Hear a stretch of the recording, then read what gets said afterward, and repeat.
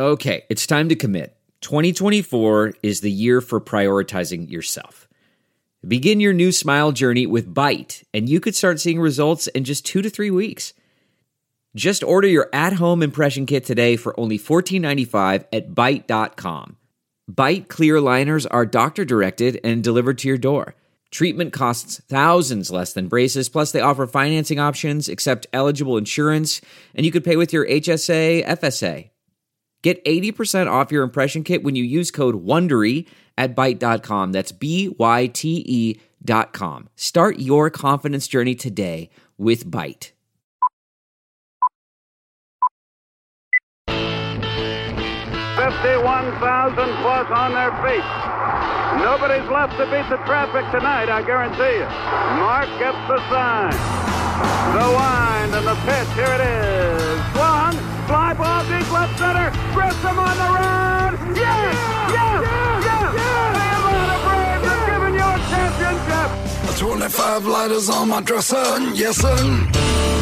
You know I got to get paid. To right center, and the Braves have won it! 25 lighters on my dresser, yes sir. You know I got to get paid. Swing and drive, out to right, welcome to the show! I got 25 lighters for my 25 folks.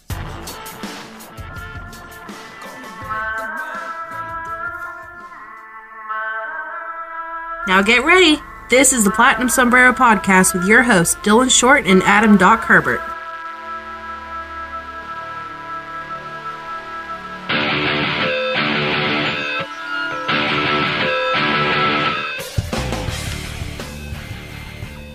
Welcome, everybody, to another episode of the Platinum Sombrero. This is a retake of episode 148, as I am an idiot and failed to understand technology. But today's episode, as my actual handler, the person who has to hold my hand to do this stuff, is back.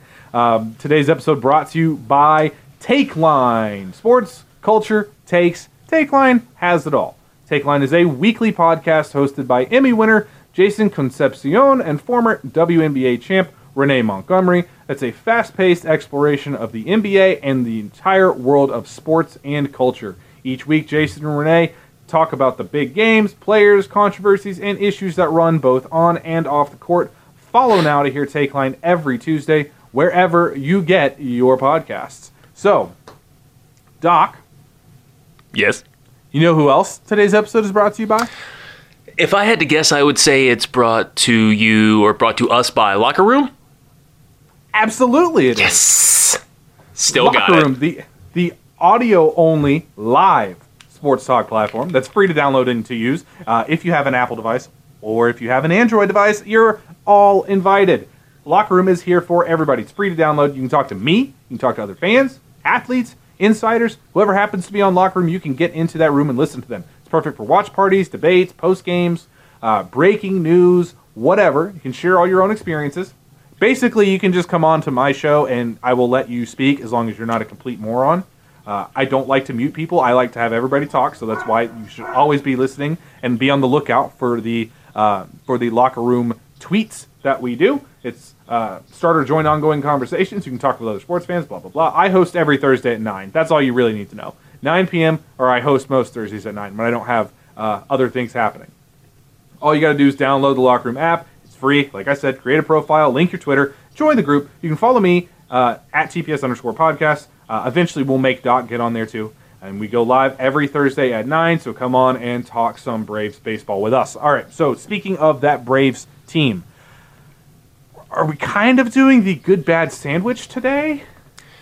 Yeah, I mean, let's start with the obvious one. Even though it may not be as bad as it initially appeared. Marcell Ozuna hurt himself, and it looked bad, and it wound up not being as bad as it looked. Yeah, it was pretty gross. 6 weeks with dislocated and fractured fingers. That generally is a pretty easy diagnosis when you see that the fingers are not pointing in the correct direction. It's one of those where he got his left hand caught in the spikes of, what's his name, over at third base? Rafael Devers. One of those plays that's, anytime you see it happen, you think, oh man, there should be a rule that says that fielders aren't allowed to stay in that baseline. like that. But really, that's just one of those fluke kind of plays. It's easy in hindsight to be like, oh, that just shouldn't be allowed. In reality, that's such a rare play for that to happen in that way. It literally had to happen exactly the way it did for him to get hurt. Unfortunately for the Braves and unfortunately for Marcell, it did happen that way. If this happened last year, you would look at that and say, man, this team is hosed. For a number of reasons. Because what Marcell brings is, he's obviously, when he is right, he is one of the best hitters in baseball. You saw it last year. But what he brings to the dugout, and even this year, for as much as he's struggled, he seems to pretty much be the same guy. He's still acting a fool in the dugout all the time. He's still taking a selfie when he's going up first base. And people can debate the merits of his quote-unquote ability to do that when he's hitting the way that he is. But last year, not only would you be losing the production from somebody who got MVP votes, who's hitting in the middle of the lineup, protecting Freddie, blah, blah, blah, but you pull that clubhouse presence, you pull that dugout presence because everybody was being so paranoid about COVID stuff that, they weren't even letting rain delays go on for more than half an hour. It's like, nope, everybody get out of here. We'll just see you tomorrow. So this year, not only have things kind of eased a little bit, and once again, you can debate the merits of why that is or what that means, but he should be able to still be around. It'll be 6 weeks, but he will still be around the team. His mix-it-up finger, or fingers, as it were, will be in a cast, but, he'll still be there. And truthfully, out of everybody who's in the lineup right now, Ozuna is the one guy that's kind of expendable. Go back to 2020 and tell us that he would get hurt and we'd be like, maybe it's not that big of a deal. Go back to 2020 and tell us that Marcell Ozuna in 2021 would be a glove-first, light-hitting outfielder. Yeah, he basically became Ender Inciarte making twice the money. And to be fair, I didn't expect... I really thought Marcell was on the verge of breaking out, but I've thought that numerous times at points this year. He had been putting better swings on the ball and going to right field and right center a lot more often, which for him is usually a pretty telltale sign. The big thing for him this year has been that he just can't hit fastballs, which is so un-Marcell Ozuna-like. That and he's been swinging at breakers out of the zone, which, again, not generally what he does. The good news is at 6 weeks, he'll be back. You'd figure he'll have to have some sort of rehab stint, I would imagine. But he should be back right after the All-Star break, week or two after the All-Star break, which gives him plenty of time to get ready for the postseason if the Braves are able to get to that point. It does kind of open up to this juxtaposition the Braves find themselves in of how do you go about filling that? Because even though Marcell wasn't playing particularly well, it's a very weird one to have to fill because you're having to fill the number 3 spot in your lineup. You don't have a ton of outfield depth on the roster because they're all having to be used because Heredia is having to start and Ender has been basically platooning with Heredia, and you don't really have a ton in the minors as far as established former big league established players that you can just say, all right, let's plug them in. There's a lot of different ways they could patch this together, but not many that I think inspire like a ton of confidence as far as we'll just call this person up and insert them into the starting lineup. Would you agree? Yeah, I really would. And I think Austin Riley is where it gets kind of tricky here, right? Because he was National League Player of the Week. We've seen what he's turned back into in the past week or so. He hit better last week than he did like that first 2 week span. Yeah, 12 when hits he first came and 6 of them were bombs. Yeah, and not exactly wall scrapers, and that series that he had against Pittsburgh, and you could start to see it a little bit during the Mets series as well, when he started to really step up there. So he has experience in left field. You could put him there, and you could put him third in the lineup, and I don't think that would be tricky. Then the question becomes, what do you do to fill Riley's spot? Orlando Arcia is hitting really well down in Gwinnett. You could, in theory, call him up and put him at third. He's got the time at short, so it might not be 1-for-1. What you're sacrificing on defense versus what you would get with the bat. And it also brings to mind, he's doing it in AAA, but he was never fully able to put it together when he was with Milwaukee, so maybe that's not the best way. I know that there's some people that are saying this is Drew Waters' time, and I like Drew Waters, but I don't think that he's ready yet.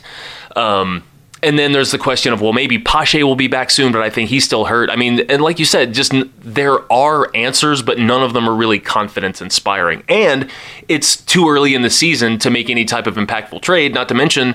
There I'll disagree with you. It's never too early. Somebody has to break the seal.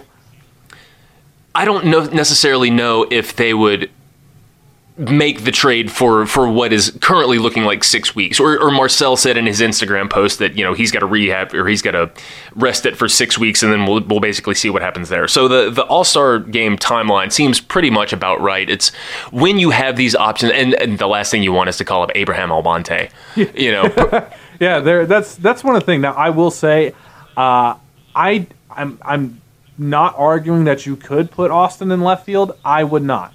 For the simple reason, with any time that you move players around, particularly when they're young, it tends to have an adverse effect on their offense, because now they have to spend more of their focus on, or they have to split their focus rather, to making sure that they adjust to the defensive position.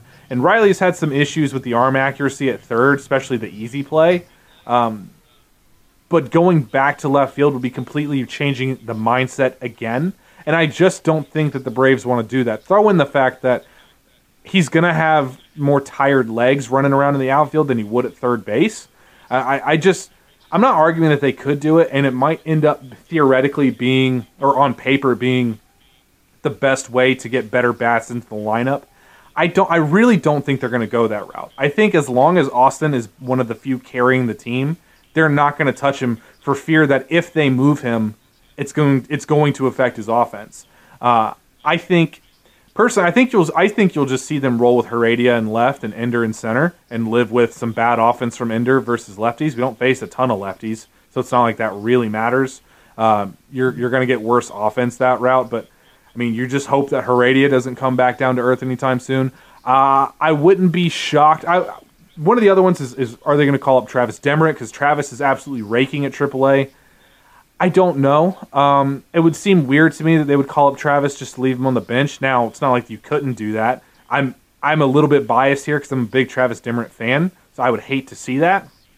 But it's certainly in the realm of possibility. He's not starting tonight at Gwinnett for what that's worth.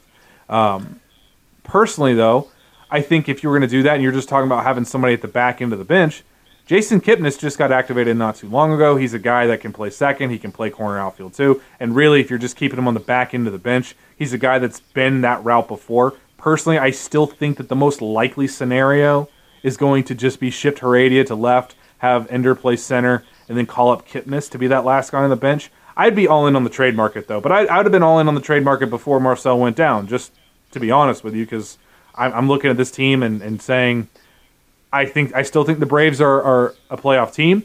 I want to be 100% assured that they're as good of a team as they can possibly be. No, and I agree. And I also want to point out that I do agree with you that I don't necessarily think they should move Riley. I'm just saying that if, based on the current architecture of where things were, that's going to be number one in most people's mind just because they've seen him play outfield. But it's similar to having Acuna in center versus having him in right. When you're talking about legs getting tired and having to shift your perspective, sometimes the tiniest little things, man. Baseball players are creatures of habit. The last thing you want to do is mess with somebody who's on a heater, and Riley's on a heater right now. And Kipnis as a bench option that's probably a really good one. He's got plenty of major league experience, and granted it wouldn't be the same as Pablo Sandoval, having him in a pinch hit situation, but for somebody who's been around, I mean, Kipnis was pretty good with Cleveland for 6-7 years. He's got the experience in there, and good veteran type guy. You know how much Snitker appreciates a good veteran, so that's probably the route that they'll go. And I do think we mentioned earlier in the season it's too early to panic, and that's accurate. But you can start to not necessarily panic, but you can start to assess whether or not it is time to panic right around Memorial Day, and that's in that's in 5 days. So you could see a couple guys out there, teams like Pittsburgh, Colorado, strangely enough, the Minnesota Twins, who I've had finally winning a playoff game this year. They're probably going to sell soon. So there could be someone out there. And Alex, he made the trade for Arcia when we were least expecting it, like literally least expecting it then. So, he could be active out there, but we'll see. The Travis idea is probably right there. As well, it'll be top of mind because if you're running Acuna, Heredia, and Ciarte as an outfield, then that does leave you kind of shorthanded on the bench there. I guess you've got Adrianza, but his home is in the dirt, I think. So there will be some shuffling. As it stands now, we're about 20 minutes before first pitch on the Wednesday night game against the Red Sox. They are opting to not make a roster move before that game. So tomorrow, Thursday the 27th, being an off day, that's when we'll get resolution on this. Yeah, and I would like to see it go the trade route because I think that there's some ways that the Braves could have made the club better through the trade route anyway. I mean, I'm all in with Baltimore, John Means, and Cedric Mullins, or Anthony Santander. You had said Santander before to me, and I said, it's probably going to cost too much. Well, if Marcel's going to be out for any real length of time, and I do still believe that at some point Guillermo Heredia will probably regress back to being Guillermo Heredia. Santander is an excellent player. Cedric Mullins just makes a ton of sense because especially you and I believing that Pache definitely needs time with the pitch recognition. Mullins is an elite defender. And very, very fast and hitting very well also. So I still think that would be the best. We don't need a starting pitcher. The starting pitching has been awesome. That's cool. I love that Smiley's had 3 good starts in a row. We'll see if he can make it 4 tonight. John Means is still better. And if you can get better and you pushing a good starting pitcher into being an elite bullpen guy, which would then take one bullpen guy, like, I don't know, Grant Dayton, and move him out of the bullpen, I'm going that route. But you're paying $11 million. Well, I'd rather pay you $11 million to be elite at something than pay you $11 million to be okay at something, to be honest with you. If I have to pay you $11 million either way, I'd rather make the team better. So there's a number of ways that they could tackle that. You mentioned the Pirates. That's one that I'd keep an eye on too. Richard Rodriguez should have already been a target for the Braves. Just right-handed, elite reliever. The Braves definitely have need of that. Even getting Shane Green back, because I know people are putting a lot into the Shane Green basket, but that's still asking quite a lot. Like, Green wasn't bad by any means. Green was good. He was not elite, though. And expecting him to come in and be, the elite guy may be a little bit different. So I would look for Richard Rodriguez, too. And I would try to get onto the Pirates early. I mean, if you can offer them something decent, they're riding high off of that Jameson Taillon deal, which is looking a lot better right now than it did when the deal was made. I mean, you could get somebody. You could get some pieces. Maybe you could get an Adam Frazier to pair with a Richard Rodriguez. Maybe you go crazy over the top and get a Brian Reynolds. I don't know. There's a number of ways that you could approach that.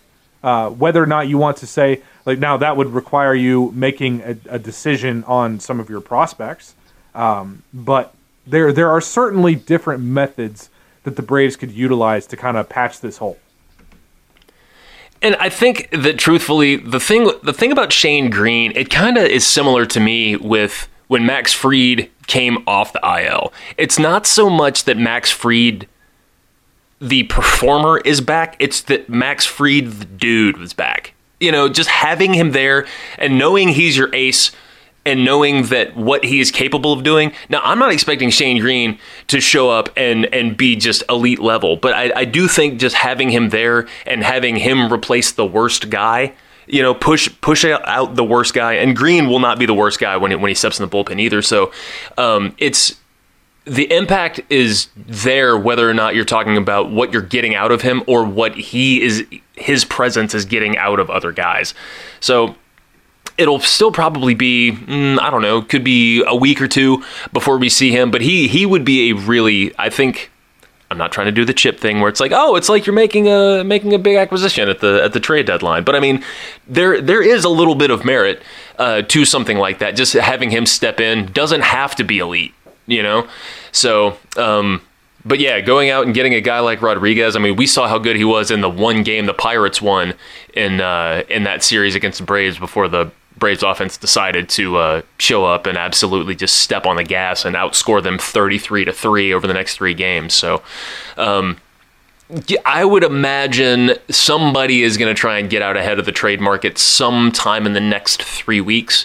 There are advantages to setting the market. Maybe you get a little less than you thought in some cases if you're really aggressively trying to move somebody, but in some cases you might get more. I mean, the Mets just were gifted Khalil Lee from the Royals. I think that they had expressed interest in him once upon a time, and then when a trade was coming together, they needed a third partner, and they're like, hey, we'll give you Khalil Lee, and they're like, okay.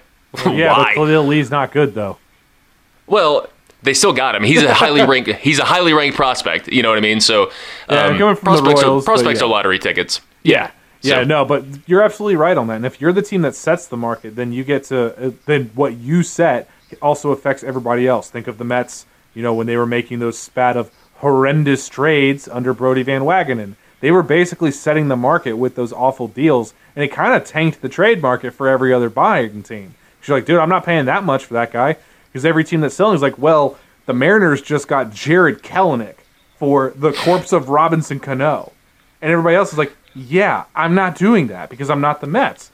Yeah, that was a stupid trade. So that's the reason why you had to give up Travis Demmer and Joey Wentz to get Shane Green in the first place. Like, there's different levels of this stuff. Like, if you're the team that sets the market, then, especially if you're that first buying team that makes that first move, then you get to, most of the time, you'll be the most comfortable with that deal because you're the only person who's really making an offer at that point. Everybody else is kind of in the wait-and-see approach. You're in the, hey, I'm willing to pull this deal now. So you've already felt comfortable with the guys that you're giving up. I don't know. There's a lot of ways they can tackle it. Speaking of a lot of ways to tackle things, if you are looking for a lot of ways, creative ways to maybe make yourself a little bit of money, go to betonline.ag. We talk about them all the time on the show. If you listen to me on Locked On, I literally talk about them all the time, period, because they're awesome. If you go to betonline.ag, and you totally should, you can find lines for all of your favorite sports, whether that be baseball, football, basketball, which never seems to end, hockey, which is somehow still going on, soccer, mixed martial arts, boxing, cricket, whatever. Horse racing. If there's a sport on this earth that is played professionally, there's a good chance BetOnline is going to have a line about it. And if you don't see a line that you particularly, if you know, I got to have this line, just drop them a line. Guess what? If it's a good line, they'll create one just for you. They're awesome, awesome guys at BetOnline. And if you use our promo code Armchair, they're going to give you a nice little surprise when you make your initial deposit. But don't take my word for it. Go to betonline.ag, see all the stuff for yourself. BetOnline.ag, put your money where your mouth is. Or if you felt like putting your money somewhere else, you could go to kansascitysteaks.com. This week's episode of the Platinum Sombrero Podcast is brought to you by Kansas City Steaks. Caveman Chic is back in style, and nobody's doing a better job of justifying that than Kansas City Steaks. We have officially entered grilling season, so if you're planning on throwing down on some classic steak cuts, USDA Prime, American-style Kobe beef, hard-to-find specialty cuts, whatever, Kansas City Steaks has everything you need. You've also got butter tender filet mignon, Kansas City strips, juicy steak burgers, all beef jumbo hot dogs, and even complete meal combos. This is the real deal. So, go to kansascitysteaks.com, use our promo code SD as in San Diego, or like Short Dylan, and you'll get 10% off and free shipping. Satisfaction guaranteed or your money back. Bring the steakhouse to your house with Kansas City Steaks. You cannot beat their meat, or their prices, but mostly their meat. I love that. Also brought to you, as always, by Locker Room, like I mentioned before. Make sure you're tuning in tomorrow, Thursday, at 9 p.m. We're going to have a Locker Room, and we'll see who decides to join in, but they're always a lot of fun. So, you mentioned Max Fried kind of looking like Max Fried again. That's been a theme with this starting pitching staff. They have looked so much better over the last, at least round and a half, last start and a half, last two starts apiece. They've looked a lot closer to what we actually expected to get out of them on a regular basis, particularly Charlie Morton. Yesterday's Charlie Morton start was the best start he's had as a Brave, and it was a tale of two totally different starts. Those first two innings you looked at and you're like, oh no, this is going to be a bad Charlie Morton start. And then something just randomly clicked in the middle of an at-bat to Bobby Dahlbeck. Like, literally in the middle of the at-bat, he threw one curveball that was just filthy. And then all of a sudden, from that point forward, everything he threw was filthy. You know, I was unable to watch his start. I watched my niece graduate from high school yesterday, which was absolutely surreal. But I was listening to the game for the first inning on the way out there, and yeah, it sounded like, you know, just kind of a little bit of bad luck in there. You know, there was some hard contact, and then there was the error from Ozzie. And he got in hot water, and it was discouraging at the time because even though he was doing it in his previous start against a Mets lineup that was kind of decimated, it was the best we'd seen out of him, you know? And you kind of had to wonder, when he's going from a decimated Mets lineup to facing the Red Sox, who are just, you know, they're stout, very, very stout lineup. And there's a lot of people in Boston that owe Chaim Bloom a major apology. Yeah, oh, no doubt about it. I mean, people all over baseball just owe me an apology because it looked like he just didn't know what he was doing. Never be skeptical of a Rays. Especially one that serves in every single department of the Rays. Yeah, this guy, don't ever doubt a Rays executive. So he's done a great job. And so with Morton, you're like, maybe it was just because the Mets were decimated. And in previous starts, you would see probably 80 to 85% success rate for Charlie, and then he would have that one inning where everything just fell apart. The game against Philadelphia where he gave up 6 runs in the first inning, being the most egregious violation of all of that. But seeing him go 2 straight starts, the second of which was against a lot of big name recognition, whether it's Bogarts, Martinez, Devers, Verdugo, whoever, he really came to play, and that is so inspiring to see. So when you're looking at Fried coming back and looking kind of like 2020 Max Fried in a lot of cases, Charlie Morton looking like the guy that we all hoped he would be. I mean, Charlie and I are about the same age. I'm a little bit older than he is, and I can tell you with great certainty, once you get to your late 30s, we're like an old car, okay? we can get you from point A to point B just as efficiently as one of these flashy, newer cars. You just got to give us a few minutes to warm up in the morning, So seeing that and Max and seeing, Drew Smyly, he really has looked pretty good over his last 3 starts. Full disclosure, he's going to be throwing in about 10 minutes at this point. So if he implodes, don't blame me. There is no jinx. He did look good in the last 3. Now, this is by far the toughest lineup he's faced while he's in this decent stretch. Like, this Red Sox lineup is no joke, especially right-handed. Like, they've got a bunch of mashers. The Braves did some chicanery to avoid throwing him against the Blue Jays for that very reason, and I agreed with it at the time. But Smyly doesn't have to go out there and do, Max Fried things. He just has to do, 6 innings and give up 3 runs, and you're fine. Like, the offense, if they're moving, then the offense is going to get you enough. That's a quality start. Just give me a quality start. That's all you got to do. Make sure the team is in. Go out and don't bury the team before you leave. That's basically all that you ask from him, and he's done a good job of that. So did Bryce Wilson. Now, I think that people are getting a little crazy on Bryce Wilson because he had a good start, and like, man, he looks fantastic. Like, he looked pretty good in his last start. Again, it's the Pirates, so calm down a little bit. But anytime you have a good Bryce outing, that's going to be a big positive because we haven't had a lot of good Bryce starts, and we're all chasing that NLCS game. We're all just praying that was not the high point of his career. We're just praying that that's the actual Bryce that we're striving towards and not the outlier Bryce. So good on him. Tucker Davidson, by the way, we got to say, Tucker's start was just phenomenal. That slider of his was almost as disgusting as Huascar Ynoa's. Like, it was filthy, which is good because the fastball, quite frankly, wasn't. And it's a little bit surprising to me when I watch Tucker because you'll see Tucker throw 97 to 100, but then you'll see him start games, and I don't know if it's just that his arm doesn't have the stamina to hold 95 even for 4, 5, 6 innings, but he'll dial down to 92. And when he's not up in the zone, his fastball's flat. When he's up in the zone, his fastball has good life. It's kind of weird. But big props to Tucker, man, especially with how his debut start went last year and how bad that was. His start was phenomenal. It was, and that bad start happened against the Boston Red Sox, who the Braves are playing tonight. Yeah, he looked like just a completely different guy in this most recent start. Once again, it was against the Mets, who were not at full strength, but just the movement on his pitches looked good. His confidence looked really good. He took a lot of the strong performance that he's had in AAA.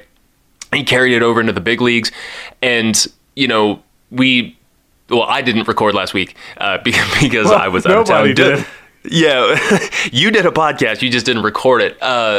So we didn't get a chance to talk. Yeah, don't worry, buddy. We'll get you on again soon, like really soon, probably. But so we haven't had a chance to talk about Ynoa and the fact that he's going to be MIA for the next couple months. Really unfortunate.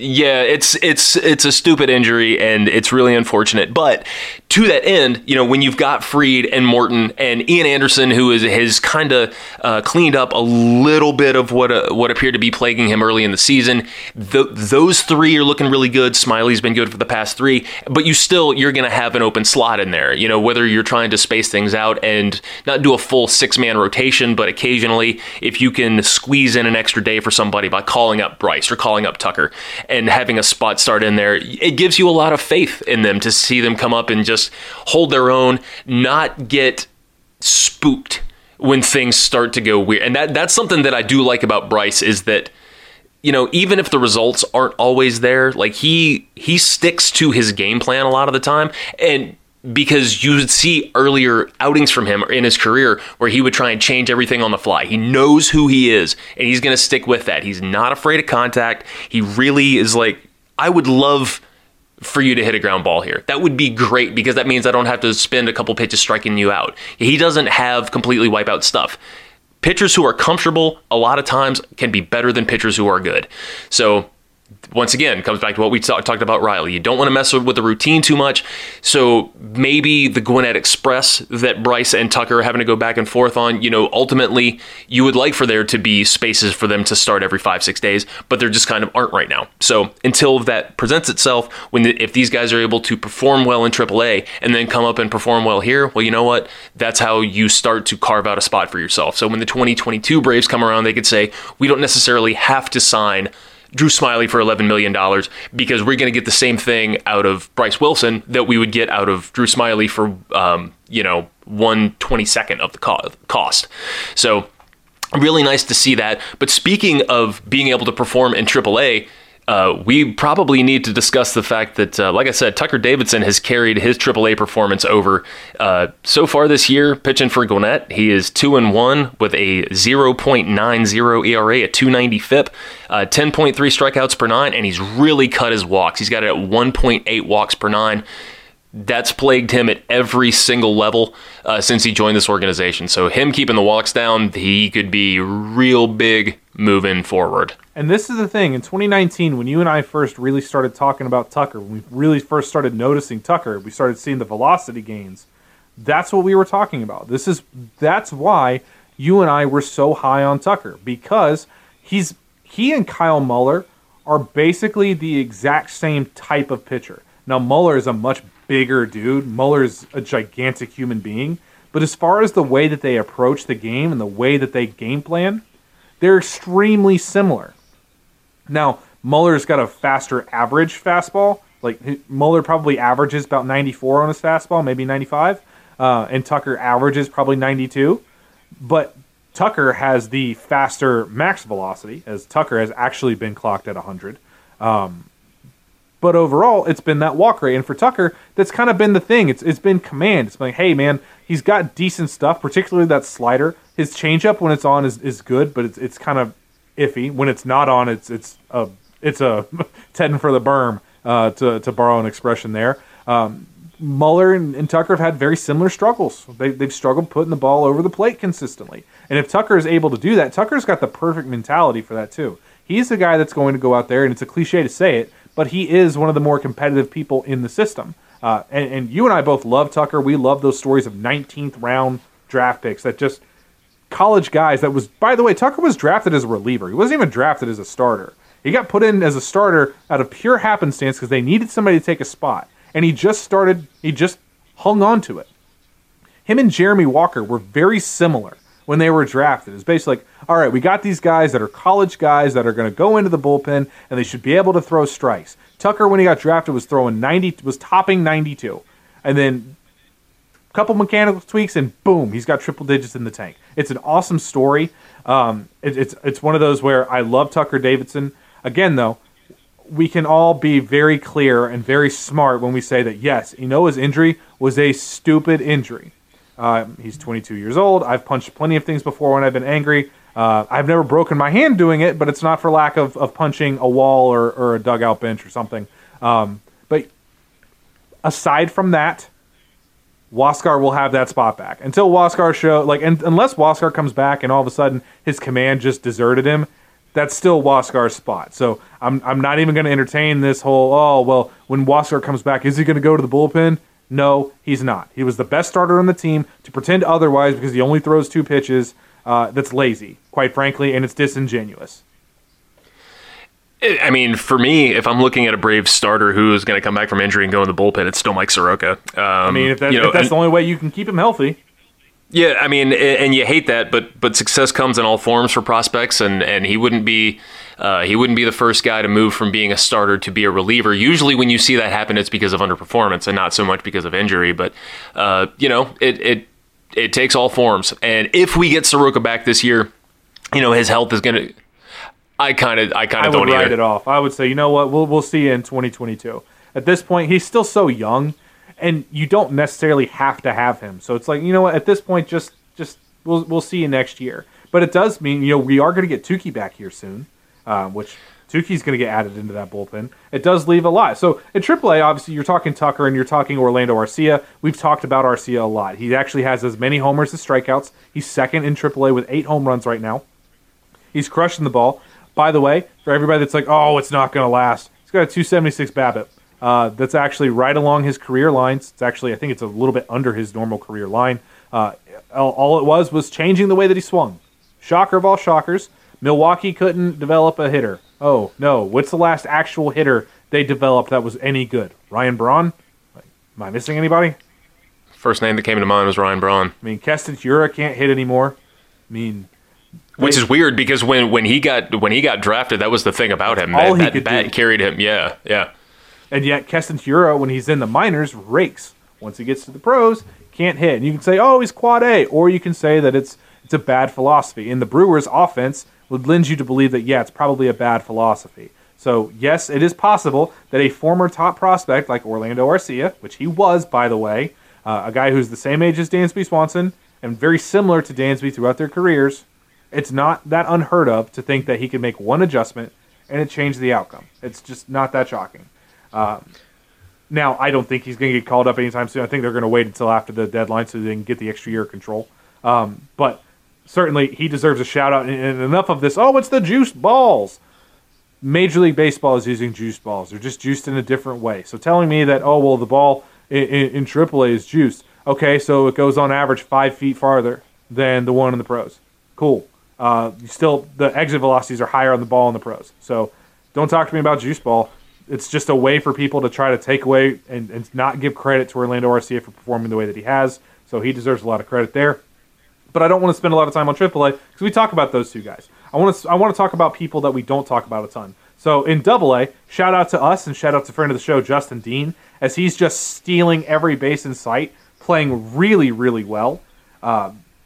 Really cool to see Justin not only get bumped up to AA, which should have happened years ago, but to actually perform there too, and to prove it worthwhile, to justify the faith in moving him up into AA. So congratulations to Justin Dean, and he's another guy that I don't know necessarily. I don't think he's ever a starter at the big league level, but you know who he reminds me of?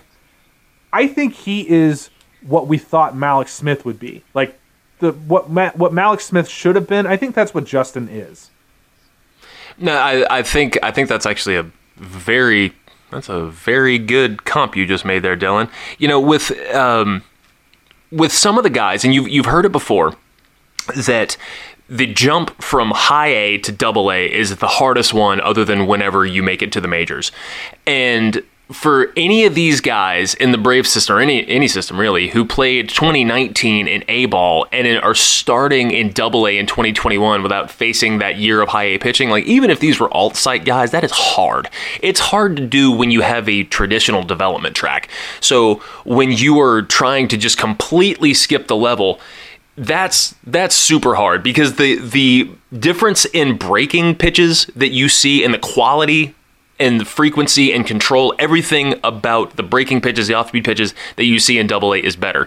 And for somebody like Justin Dean, friend of the program, is not only taking that step, but is keeping in line with his career averages. Like, he's the only guy on that team that's not really struggling. Right now, he's 255, 423, 436. He's got 2 home runs, which he's never been a huge power guy. And through 18 games, he has 7 stolen bases. That's going to be his carrying tool. You know, I mentioned when we did our first minor league episode of the season that I could see him actually making the big league squad this year in kind of a Terrence Gore, Herb Washington type capacity where it's like your job is to pinch run. Like Justin Dean might be on the postseason roster just because he's the Flash. He's so fast. But now, if you're looking at somebody who can, you know, it's obviously going to take him a year or two to continue progressing through the ranks, and he'll have to get by Pache, Waters, Trey Harris, Michael Harris, you know, to as far as prospect lists go. But I mean, Justin is an absolutely solid grinder type guy, and just really, really happy for him. Really proud of him. You know, he's grown a lot. He's a really nice guy. Lenore Ryan, really nice guy, and you know he doesn't have a ton of power, but he's got a lot more power than he's given credit for. And he's just a guy that can do a lot of things. He's a perfect 4th outfielder type, and I'm happy to see what he's doing. Troy Bacon for Double A as well. Don't believe he's walked a guy yet this year. Hasn't given up a home run either. Not striking out a ton of guys. About 7.5 per 9. But would be remiss if we didn't mention that he has looked very impressive in his 9 1/3 innings, I believe, of work. He's done very good work. Granted, the pitchers in Double A are way ahead of the batters right now, and generally it always is that way in Mississippi, but no walks is no walks. That's very impressive. Yeah, and he was 4th round pick in 2017, and that was the Kyle Wright, Drew Waters draft. So that's where a lot of the money went for that draft. So that's when you started seeing underslot guys like Freddie Tarnock and starting or not necessarily underslot guys, but just off the radar guys. And Bacon was right after that Tarnock pick, and I had never even heard of him when he got drafted. But he's done pretty well. He's performed at every level, and seeing him kind of take some steps forward. You'd like to see a little bit more on the strikeouts, but the walks are all the way down. No home runs this year, so.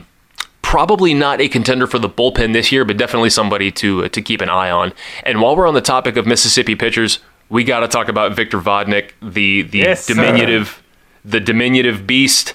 You know, he's got his the ERA is 2.57, the FIP is 2.15. It's beautiful. He's only allowed 1 home run in 80 innings since he got out of rookie ball. That includes 2019 at Rome when he was still working as a reliever for some of that.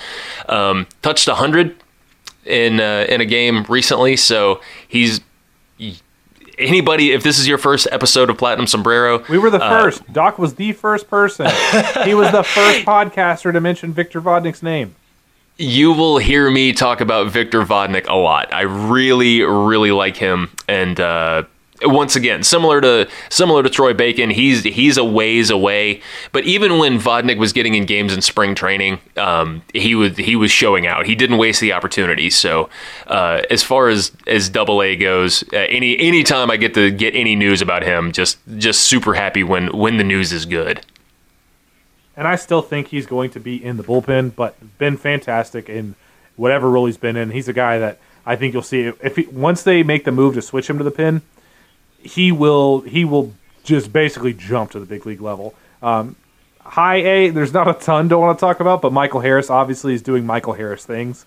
I'm not going to spend a ton of time on Michael Harris. I'll just say this.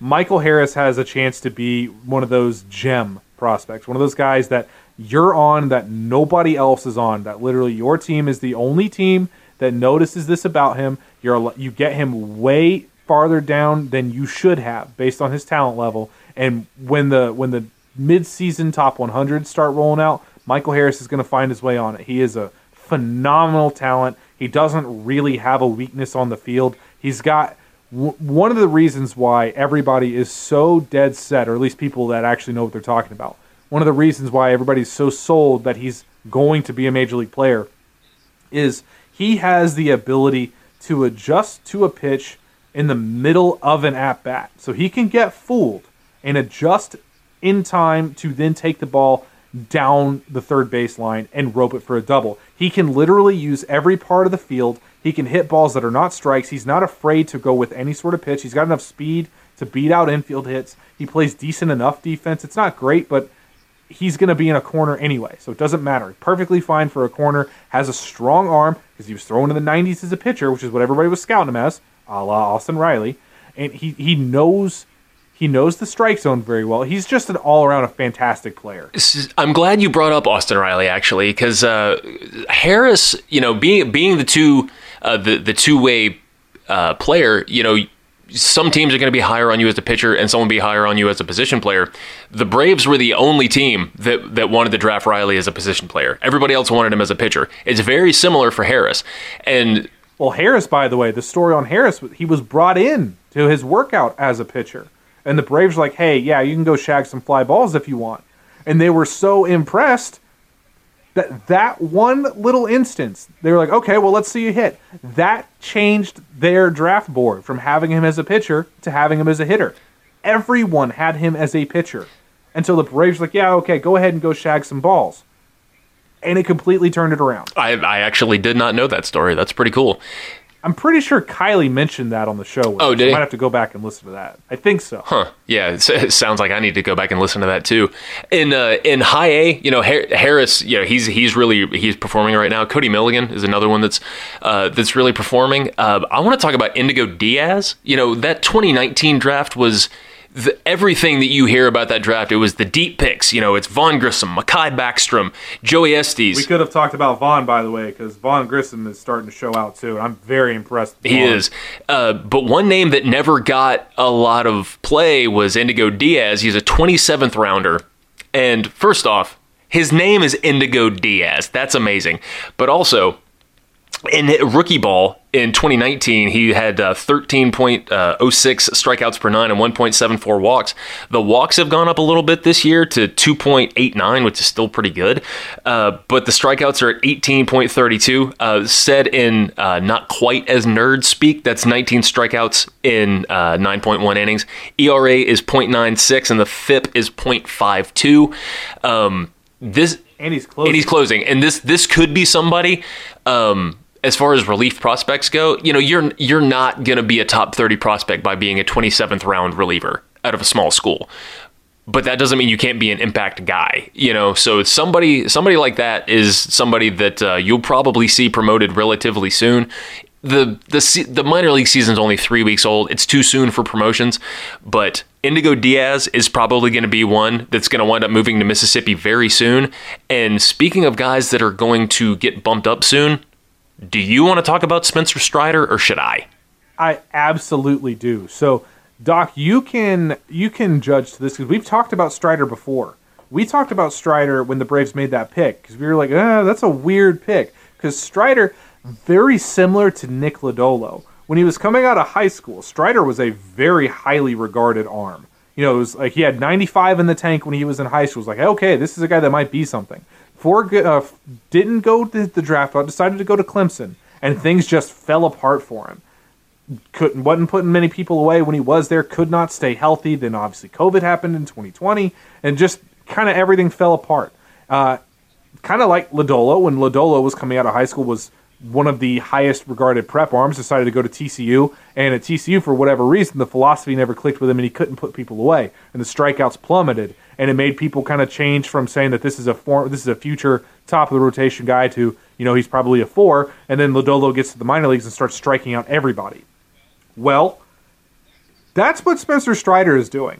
I mean, he is K-ing everybody. Now, yes, he's older than the league average by a number of years at low A, especially if you've got college experience, you're better than your low A competition. But that does not take away from the fact that he is just toying with these dudes with one pitch. He's literally just throwing his fastball. Hardly anybody has even made him have to throw his breaking ball. And when he does, he's getting them out on that. I mean, Spencer Strider, the Braves, it's too soon to say it's a home run, but this is starting to look like one of those gems. Yeah, I mean, it's 11.1 innings. Granted, he has 26 strikeouts in there. His strikeout rate is 20.65 per 9. And it went down. Yeah. I mean, he hasn't allowed a run, and the FIP is 0.16, which is absurd. The xFIP, which I know you're not big on expected stats, is 0.38, which that's good. That's very, very good. So, and the thing is, him being a college guy, and he's pitching in low A, I mean, if he wasn't doing this, that's when you start to get concerned. But you're right. I mean, if you're throwing 99 in low A, why incorporate a curveball? Why throw a changeup? You don't have to. Just because you can. Yeah. I mean, sure, I know you can do it. Do that in your sessions. I don't really care. If you can throw 99 and they can't hit 99, the fastball is the easiest pitch on your body to throw. So just stick with that. And for Spencer Strider, staying healthy is just as big of a key for him as is showing out in Augusta. There's somebody else that's on that staff, another deep round pick in 2019, yes. And a friend of the program, Gaurav Vidak, he was raving about this kid the other day, and that's Joey Estes. Let's see. Estes was a 16th round pick. At the end of this year, here's some homework for everybody. Write some of these names down, and at the end of the year, go back and look at the deep round picks in 2019. You will be astonished by how late some of these guys were taken. But Estes is touching 95 in low A. He's 19 years old now. He'll be 20 soon, so he might be... He's young for the level, but he might be... Is it possible to be young for the level and also old for the level? By Gaurav's admission, he was saying that, but based on people that he has spoken to, and Gaurav's very, very connected, it's why we love him so much. It's why we keep having him on the show. That out of everybody, including Spencer Strider and Chris Nunn, who I was not aware was still with the organization, but who became a viral star because of his fastball, this person he was talking to said that Estes has the best fastball in the system, which is strong praise. Strong.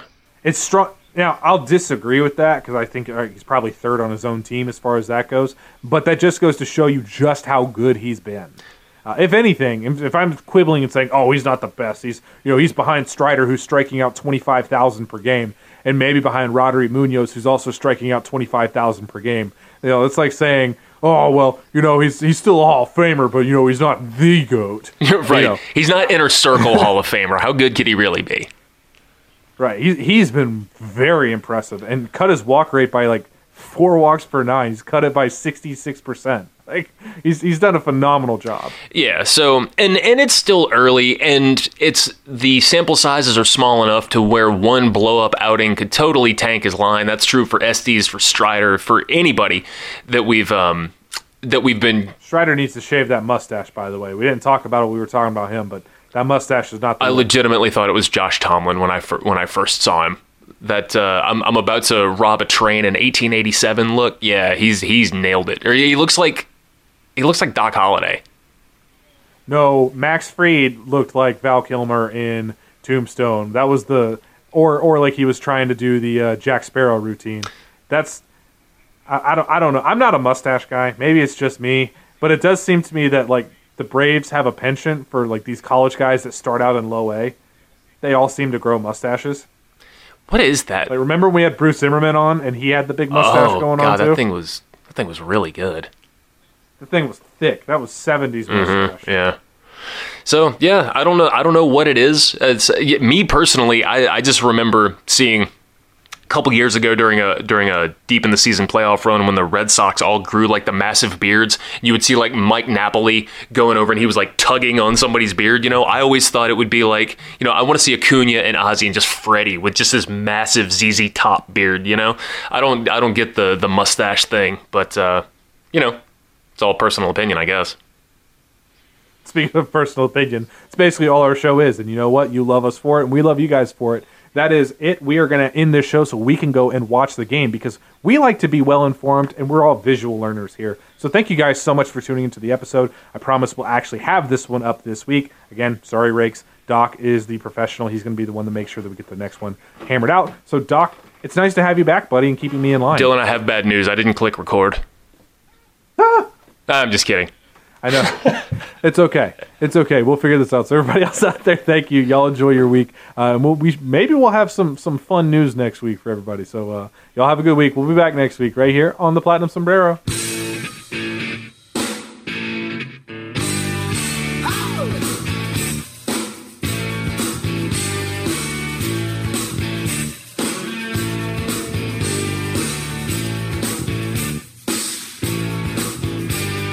You may drive around town in a brand new shiny car. You're facing the wind and your haircut's in. Friends think you're bizarre. You may find a cushy job and I hope that you go far.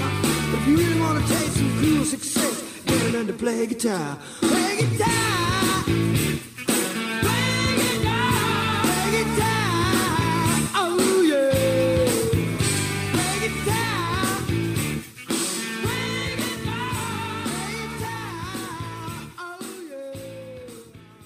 Look around. You can find cars like these on AutoTrader. New cars, used cars, electric cars, maybe even flying cars. Okay, no flying cars, but as soon as they get invented, they'll be on AutoTrader. Just you wait. AutoTrader.